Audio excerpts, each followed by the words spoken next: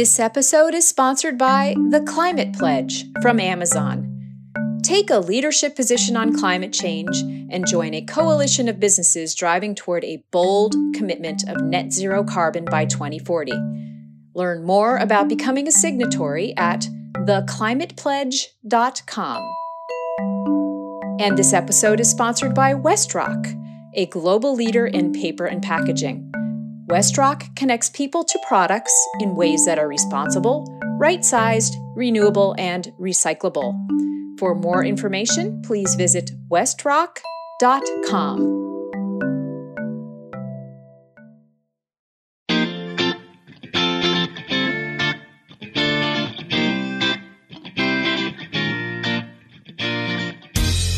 From GreenBiz Group, welcome to this week's edition of 350. I'm Joel McCower here in Oakland, California.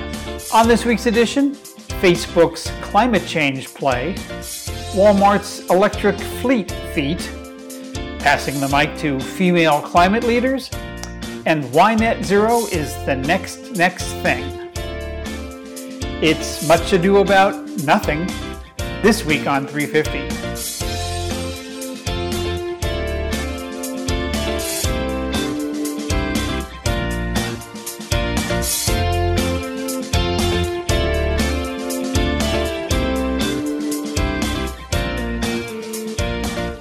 It's September 25th, 2020. Welcome to the Climate Week edition of GreenBiz 350. Joining me from Midland Park, New Jersey, back from 2 weeks away. Finally, it's GreenBiz Editorial Director, Heather Clancy. Welcome back, Heather. Hello, Joel. What do you mean, finally? Well, it's 2 weeks without you is like 2 months. We just missed you, and so glad you're back. It wasn't the same. Aw, you had two terrific co-hosts, and I had a lot of fun. You were mostly hanging out around Midland Park and some little side trips, or did you go further than that? Yeah, mostly hanging out around my home turf here, but I did manage to get to Saratoga Springs, which is a very lovely town, and a extraordinary hike in Mount Tremper, New York, which is near Woodstock, by the way, called the Giant Ledge. And it was there were many giant ledges, actually, just incredible views. And so I actually was outside a lot and got a lot of hiking in and just a lot of local exploring and local New Jersey and New York history. So it was wonderful. Thank you. And I missed you too. Well, glad you're back and glad you came back in time for Climate Week. It's been a pretty crazy week, lots and lots of activities. What do you think of Climate Week is virtual this time? And I'll tell you what I thought. Well, note to self, don't take the 2 weeks ahead of Climate Week off again in the future, because I missed a lot. There's some really cool corporate announcements, and also just it was tough to prep. But I appreciate Climate Week because it helps me level set what I should be paying attention to in the months ahead. And I think it was good for grounding me and kind of confirming some of my intuition about the areas that I need to focus on. Number one, I really appreciated the focus on bringing science-based targets to all of these nature conservation initiatives we keep hearing about. This tree planting campaign, this biodiversity effort. We hear a lot of good announcements out there from companies like even Procter & Gamble and Apple and so forth about how they want to conserve nature, but there's never been really any science to it. It's been very kind of in my thinking haphazard. So it was, I think, encouraging to see some science-based targets talk emerge this week for that, and some initial guidance on how to make those targets. And then also something that I've been thinking about a lot is just the industrial decarbonation challenge, right? So how do you make steel industries and mining and production, all these concrete, is the big example. How do you make those processes more climate positive, friendly? I don't know. How do you make them way less bad? And so I was encouraged to see the talk about those two different topics. What about you? I know you were thinking a lot about the zeros and the nothings. Yeah, a lot of zeros and net zero everything pretty much. I agree with you that it's a great focusing function week, and a lot of companies and countries. I mean, China made a big announcement. California made a big announcement this week about banning the sale of gas powered cars by 2035. With that 15 years, and lots and lots and lots and lots of corporate commitments. Some big, not so, some not so big.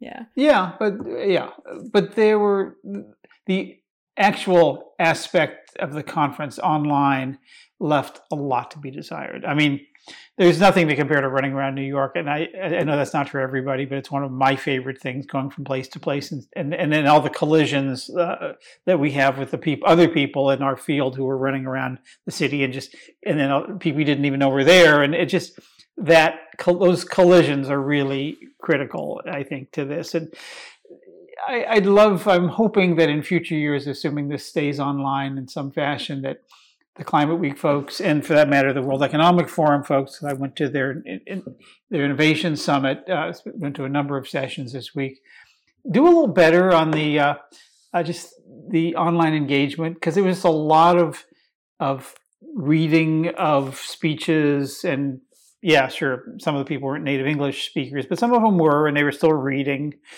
It just was a little boring, I have to say. It was really hard to stay engaged and really hard to pay attention, and it's so easy to be distracted by pretty much anything else that was on my computer at that moment.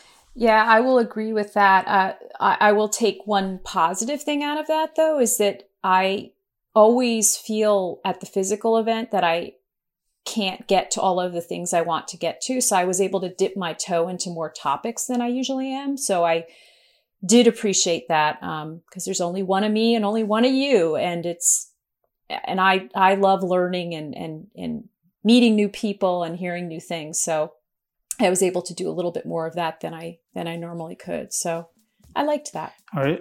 Or as I sometimes say to my wife, come on, I'm only 3 people.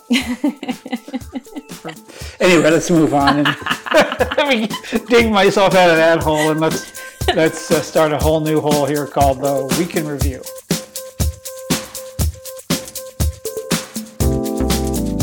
Well, we talked about net zero briefly before, and there's this piece by our friends at Business Green about looking at the net zero commitments and how they have doubled in just the past year.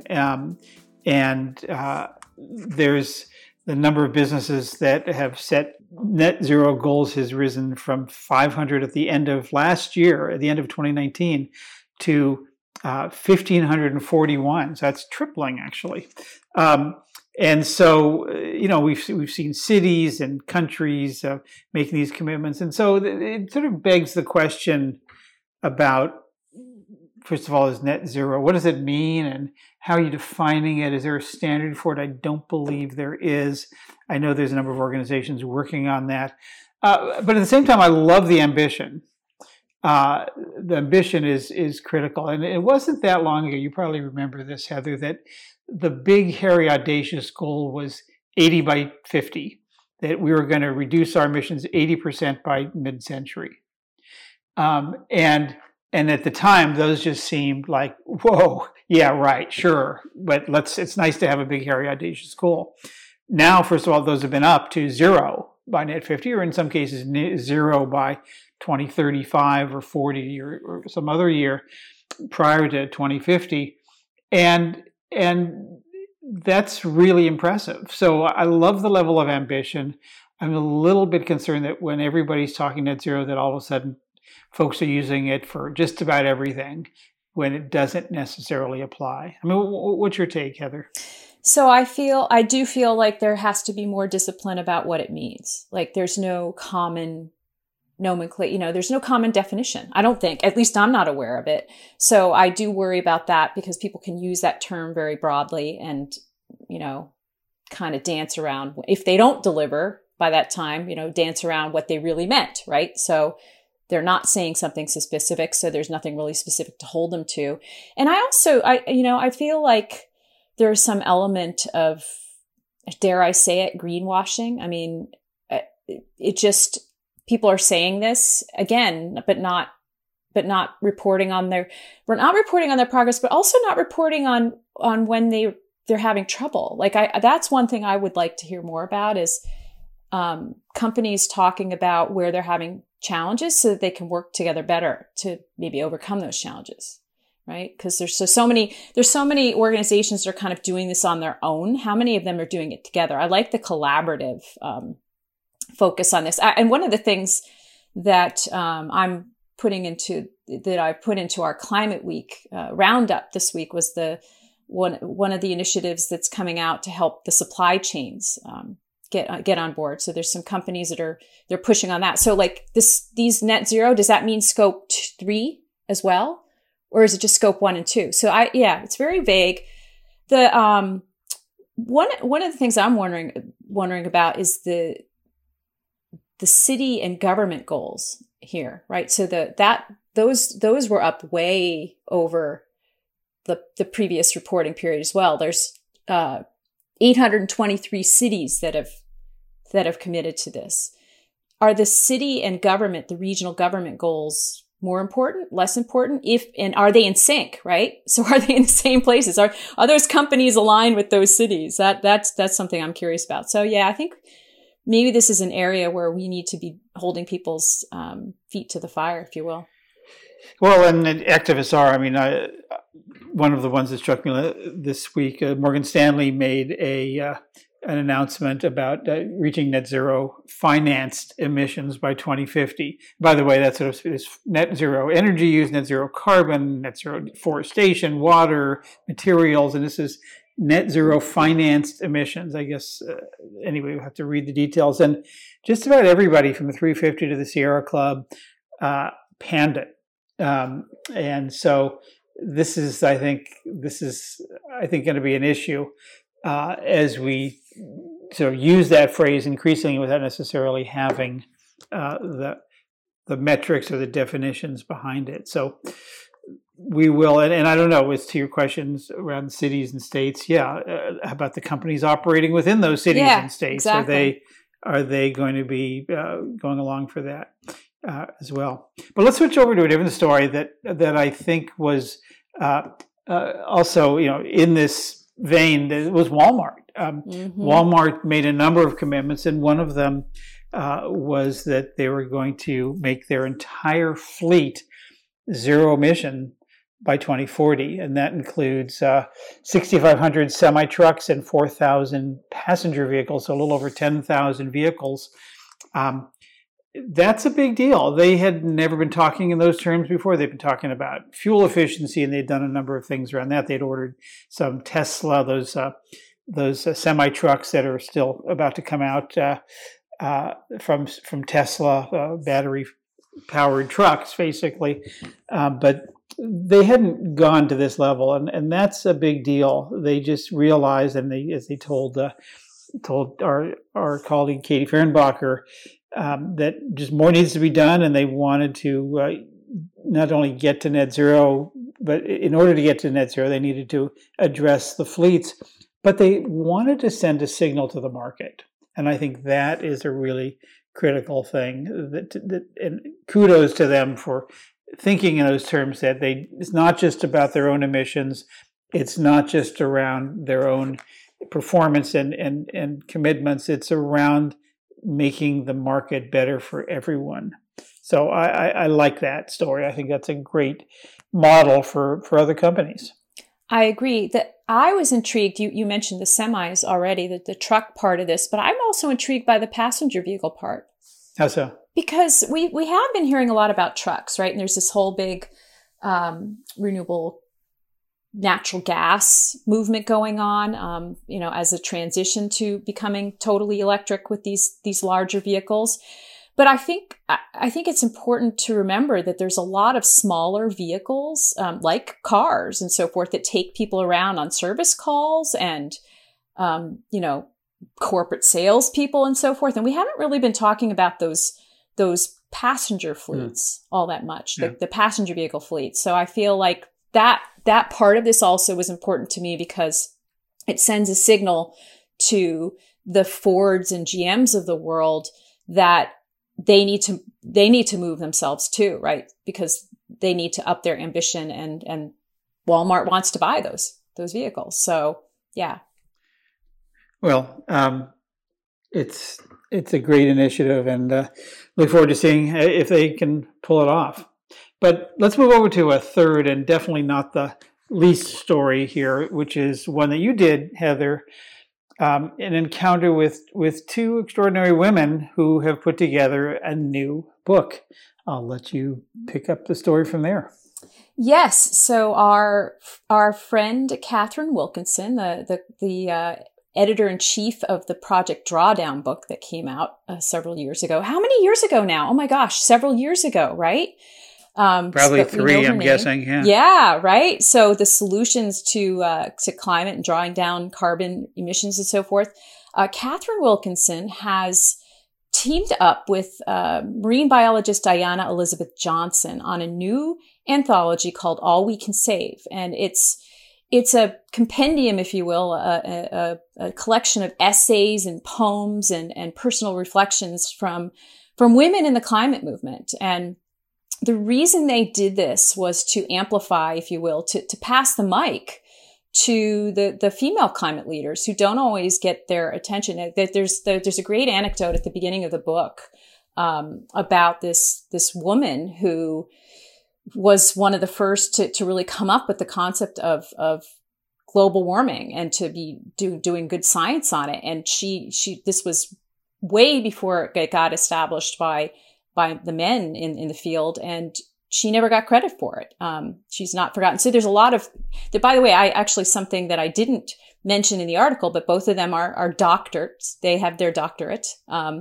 There's a lot of women out there that just don't get their due. And so that was what they were trying to do with this book. There are names that you will know. Our friend Janine Benyus, or I shouldn't say our friend.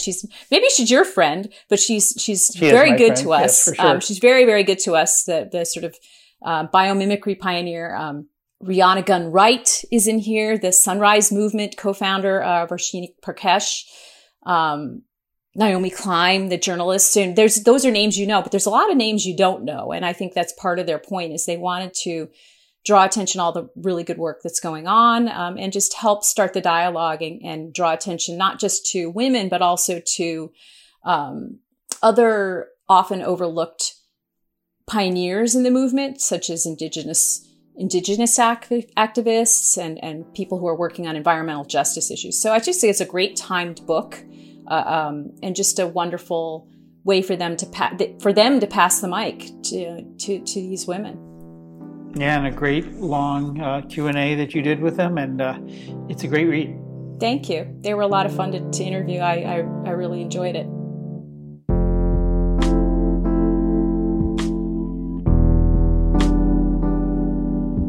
Last week, Facebook announced the launch of a Climate Science Information Center, which it described as a dedicated space on Facebook with factual resources from the world's leading climate organizations and actionable steps people can take in their everyday lives to combat climate change. And like so many things on Facebook these days, it quickly became both praised and controversial. So joining me now to sort all this out is Facebook's Director of Sustainability, Edward Palmieri. Hey, Edward. Hey, Joel. How are you? Doing great, thanks. So for those who haven't visited it yet, give us a little flavor of what's in the Climate Science Information Center. Yeah, thanks. So the Climate Science Information Center is a dedicated separate space on Facebook. And the goal is to connect the community on Facebook with factual resources from the world's leading climate organizations.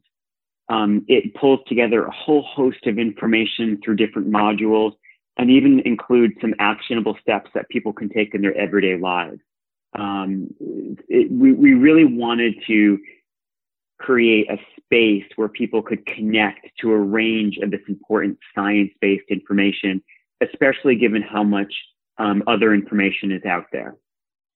So this was modeled, I think, in part on the COVID-19 Information Center that Facebook launched. What did you learn from that about communicating with the Facebook audience on pressing issues? Yeah, absolutely correct, Joel. So these hubs, and we reserved these hubs for the most kind of pressing global issues. As you mentioned, COVID is one of them. And what we've learned is that we can put information in front of several billion people. And I think on the COVID hub, hundreds of millions of people have interacted with it, and we hope to see increasing numbers of people interacting with the Climate Science Information Center. And, what we've seen is that there's a huge, important role we can play in elevating the voices of, confirmed, solid, science-based information around climate, and how important it is to make sure that people have easy access to curated content like that when they're facing, the things that are now everyday occurrences around the world around climate change. You don't have to look very far, unfortunately, these days, whether you're in California or in Asia or anywhere around the world, to see how your own personal life and your local community is being impacted by climate change. Yeah, if you want to understand with the reality of climate change, you kind of just look out the window these days, at least here in California. So there's been, as I said, a certain amount of praise and a certain amount of criticism. And the criticism, I'll quote this from a story that I saw online on CBS News. It said Facebook's biggest problem isn't a paucity of accurate information, but rather that it allows conspiracy theories, distortions, and fake news to circulate widely on the platform. And this was specific to climate change. And so that's been, I think, a challenge for a lot of people on this. But how are you seeing that, and what, if anything, are you doing to mitigate some of the misinformation that people say is on the site? Yep. Thank you, Joel. It's a really important point. And I think we're absolutely concerned about misinformation on the site, and our fact-checking program is one tactic to address that. And you're seeing on the site, whether it's climate misinformation or other topics, that content is flagged and reviewed, and depending on the independent fact-checker's determination, labeled as misinformation when appropriate. And then that label appears for people that are being exposed to that content. But importantly, the content is, once labeled misinformation, is not distributed with the same amount of rigor that other content on Facebook is distributed. So the hope is to limit distribution of that information and also inform people about the fact-checking status of that information in real time as they're coming across the information. And many choose then not to click through and bother reading the information because it's been fact-checked as false. But what we also have realized is that there's another side of the coin that is equally important, which is to continue in parallel with efforts. We have to do both at the same time. In parallel with efforts to fight misinformation on the platform is to elevate science-based, solid, highly reputable information around climate change on the platform. We do this with the other hubs and the other critical issues of the day around elections and COVID and the like. And climate change is equally important, and putting that information in front of people so that they can access the best of the best information. In working with the IPCC and participating organizations, I'm really proud of our first portfolio of content on the hub. And this is something we will continue to work on in the coming weeks as we roll out to more countries. We launched last week with the US, UK, France, and Germany. We're hoping to add more countries soon, and really be committed to elevating that Climate Science Information Center for people so that they can learn the best that science has to offer around climate change and make decisions about their life and interpret those events. Like you mentioned, you don't have to look but out the window to see it oftentimes, and help them interpret what's going on around them to make decisions and choices for themselves. How will you measure success of the Climate Information Center? I think we're going to have to continue to look at all of the hubs, and in particular the Climate Science Information Center, to study how we can evaluate success and what what data-driven approaches we want to deploy. I think one basic measure is understanding engagement at a basic level, how many people are having the opportunity to see the center and the potential to click on it, how many people are clicking through. There are certain ways to measure time spent within the hub and the like, and understand what content is resonating the most with the people that are visiting the hub. So hopefully keep evaluating and evolving that over time. And my hope is that as we continue to learn more through people's engagement with the hub and continue to engage with these amazing partners who bring us this science, that we'll find ways to continue to not only evolve the way we populate the Climate Science Information Center with very helpful and actionable information, but also find ways to talk about how we've measured our success. Edward, do you ever feel that the more Facebook does, the more it's criticized? So why bother? You know, it's easy to kind of go down that rabbit hole, but I think at Facebook we know that we have the privilege to be in the position to provide these services globally, and that privilege comes with a lot of responsibility. And I think as I look to and I learn from all of our executive teams, I don't see them shying away from these hard challenges. I see them rising to the challenge, embracing criticism, and most importantly, listening to people that are upset about something, because oftentimes through that engagement, we can learn how to be better. So, it is difficult because sometimes, you know that you have the best of intentions, you've been working really hard to launch something that you really think can impact the world. And in my case, in my world, fight climate change. And I remain really proud of the team that we have at Facebook, working both operationally on our net zero goals to drive down our carbon emissions, both in our operations and our value chain. Joel, in combination with the Climate Science Information Center, we announced our net zero goals for our supply chain. And, I can't be more proud of the progress we've made in driving our operational emissions down. We've reduced them more than 75%. In fact, we're going to go net zero this year, and take that same rigor and apply it and partner with our the suppliers in our value chain to bring those same results there. That sort of work and that sort of progress, and taking this first step with the Climate Science Information Center, really keeps me coming back at it, because I know that we can make a real difference in the world, and we can help bring about real change to fight climate change and avoid temperature increase that's more than 1.5 degrees.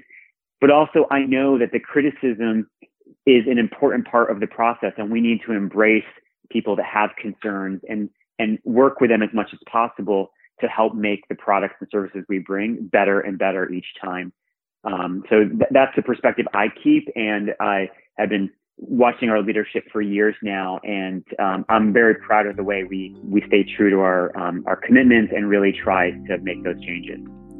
You can find the Climate Science Information Center, facebook.com/climate science info, or just type climate change into any Facebook search box. Edward Palmieri is the Director of Sustainability at Facebook. Thanks so much, Edward.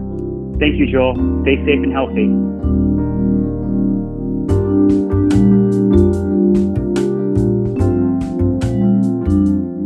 Fifth Wall is the largest venture capital firm focused on technologies and innovations related to the global real estate industry.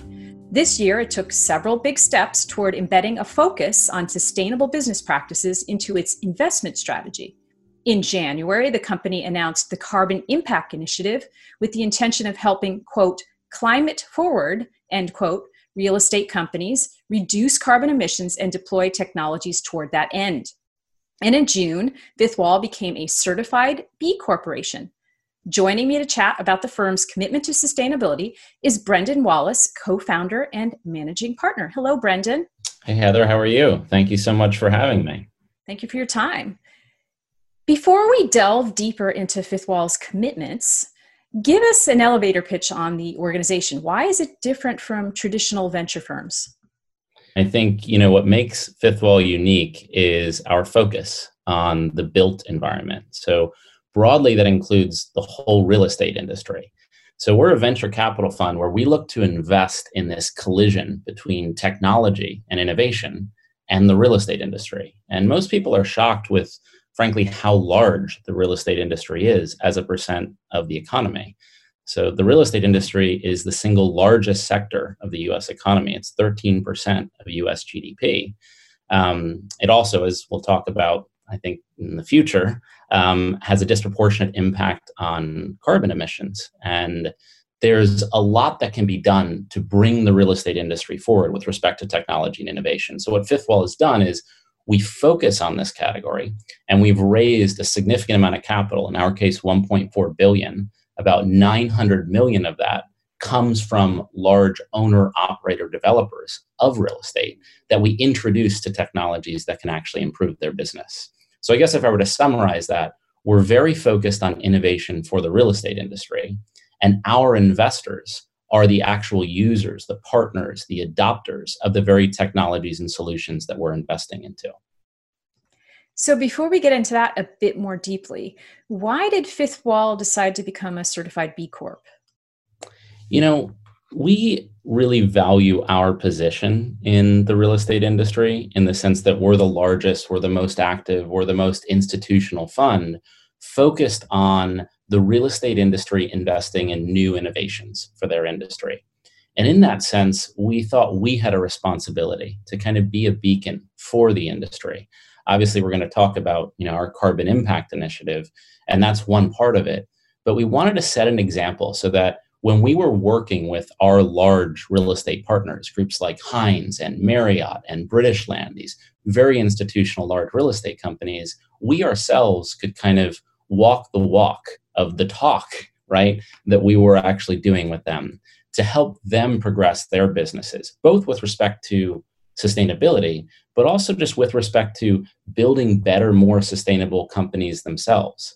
And so, with 60 corporate partners across 11 countries in the real estate industry, Fifth Wall, I think, just has an example to set. And we wanted to do so very formally in a way that I think would set a great precedent for our partners. So the global real estate industry does have a major impact on emissions. And frankly, we've been talking about that for quite a while. So what's behind the heightened focus on getting right now, and also net zero status, carbon neutrality, that sort of thing seems to be just a much larger meme, especially with the companies like that are the ones that you're working with?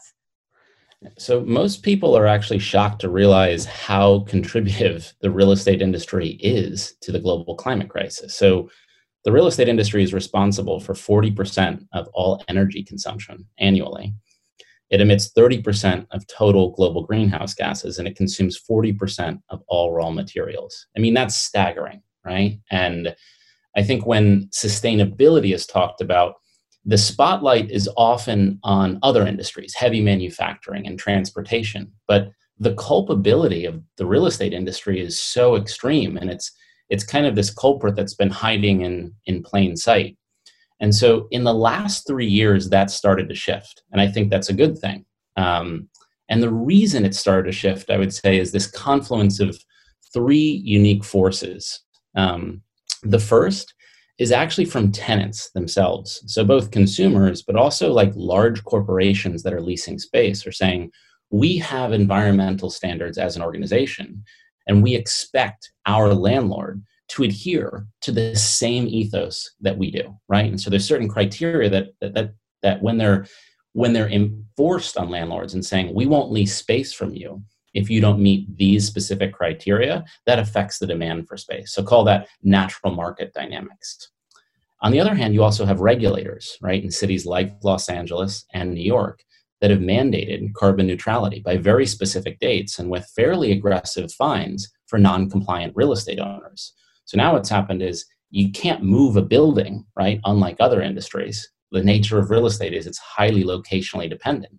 And so real estate owners are saying, well, we're going to have to get to carbon neutrality by much more aggressive timeframes than we ever expected.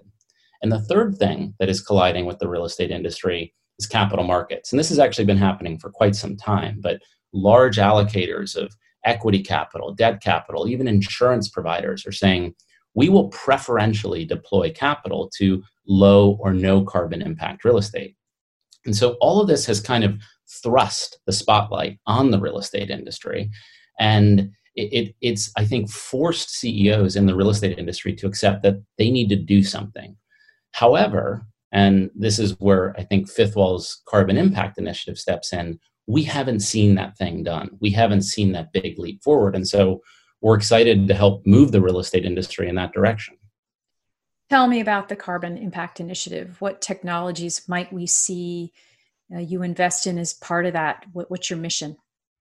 So, what we want to do is we want to help the real estate industry invest in the very solutions that are going to bring it to carbon neutrality, right? That is the ambition of it.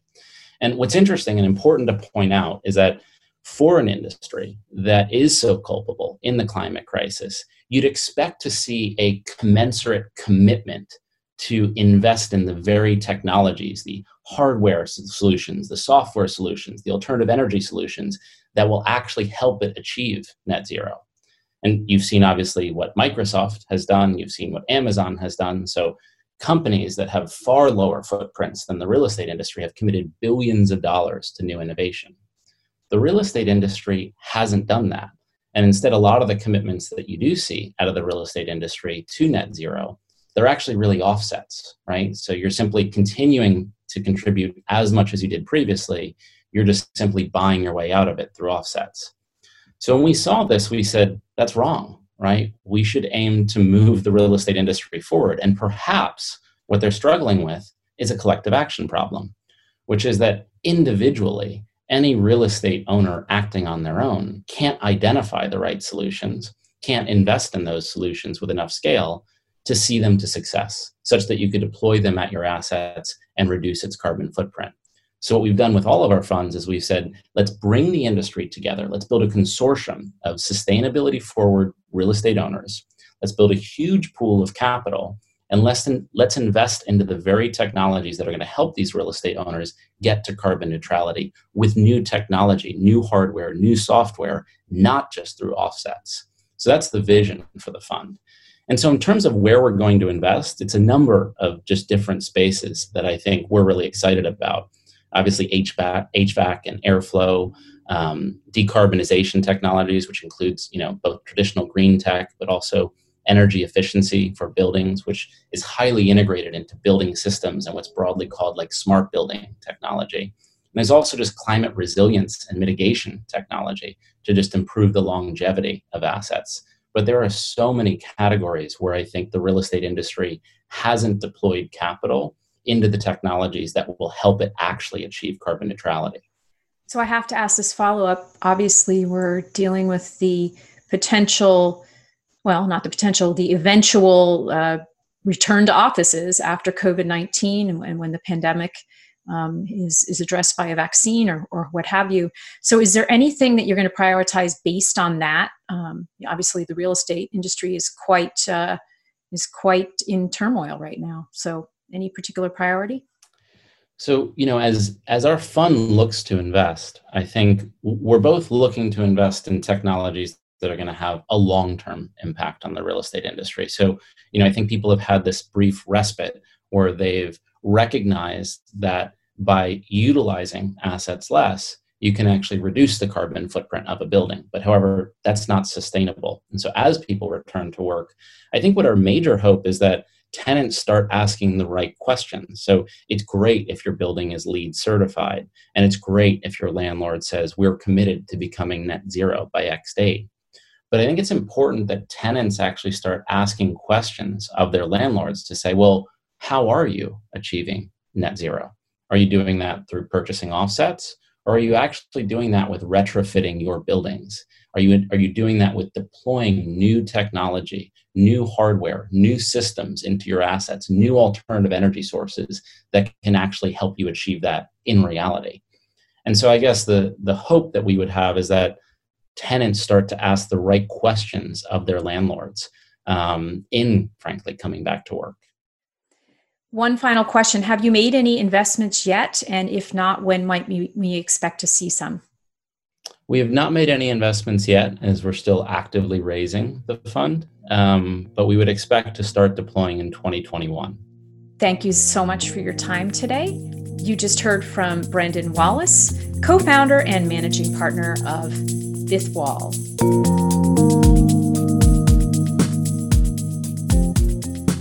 And that's our 350 podcast for this week. You can go to greenbiz.com/350 to find more about the organizations, stories, and events we mentioned this week. And while you're over there, check out our 6 free e-newsletters. You can go to greenbiz.com/newsletters and find out more about them.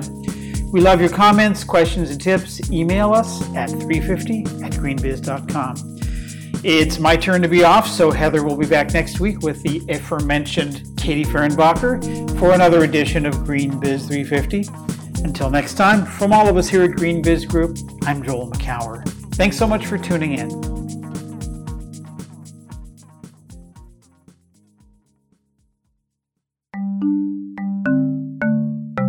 This episode is sponsored by The Climate Pledge from Amazon. Take a leadership position on climate change and join a coalition of businesses driving toward a bold commitment of net zero carbon by 2040. Learn more about becoming a signatory at theclimatepledge.com. And this episode is sponsored by WestRock, a global leader in paper and packaging. WestRock connects people to products in ways that are responsible, right-sized, renewable, and recyclable. For more information, please visit westrock.com.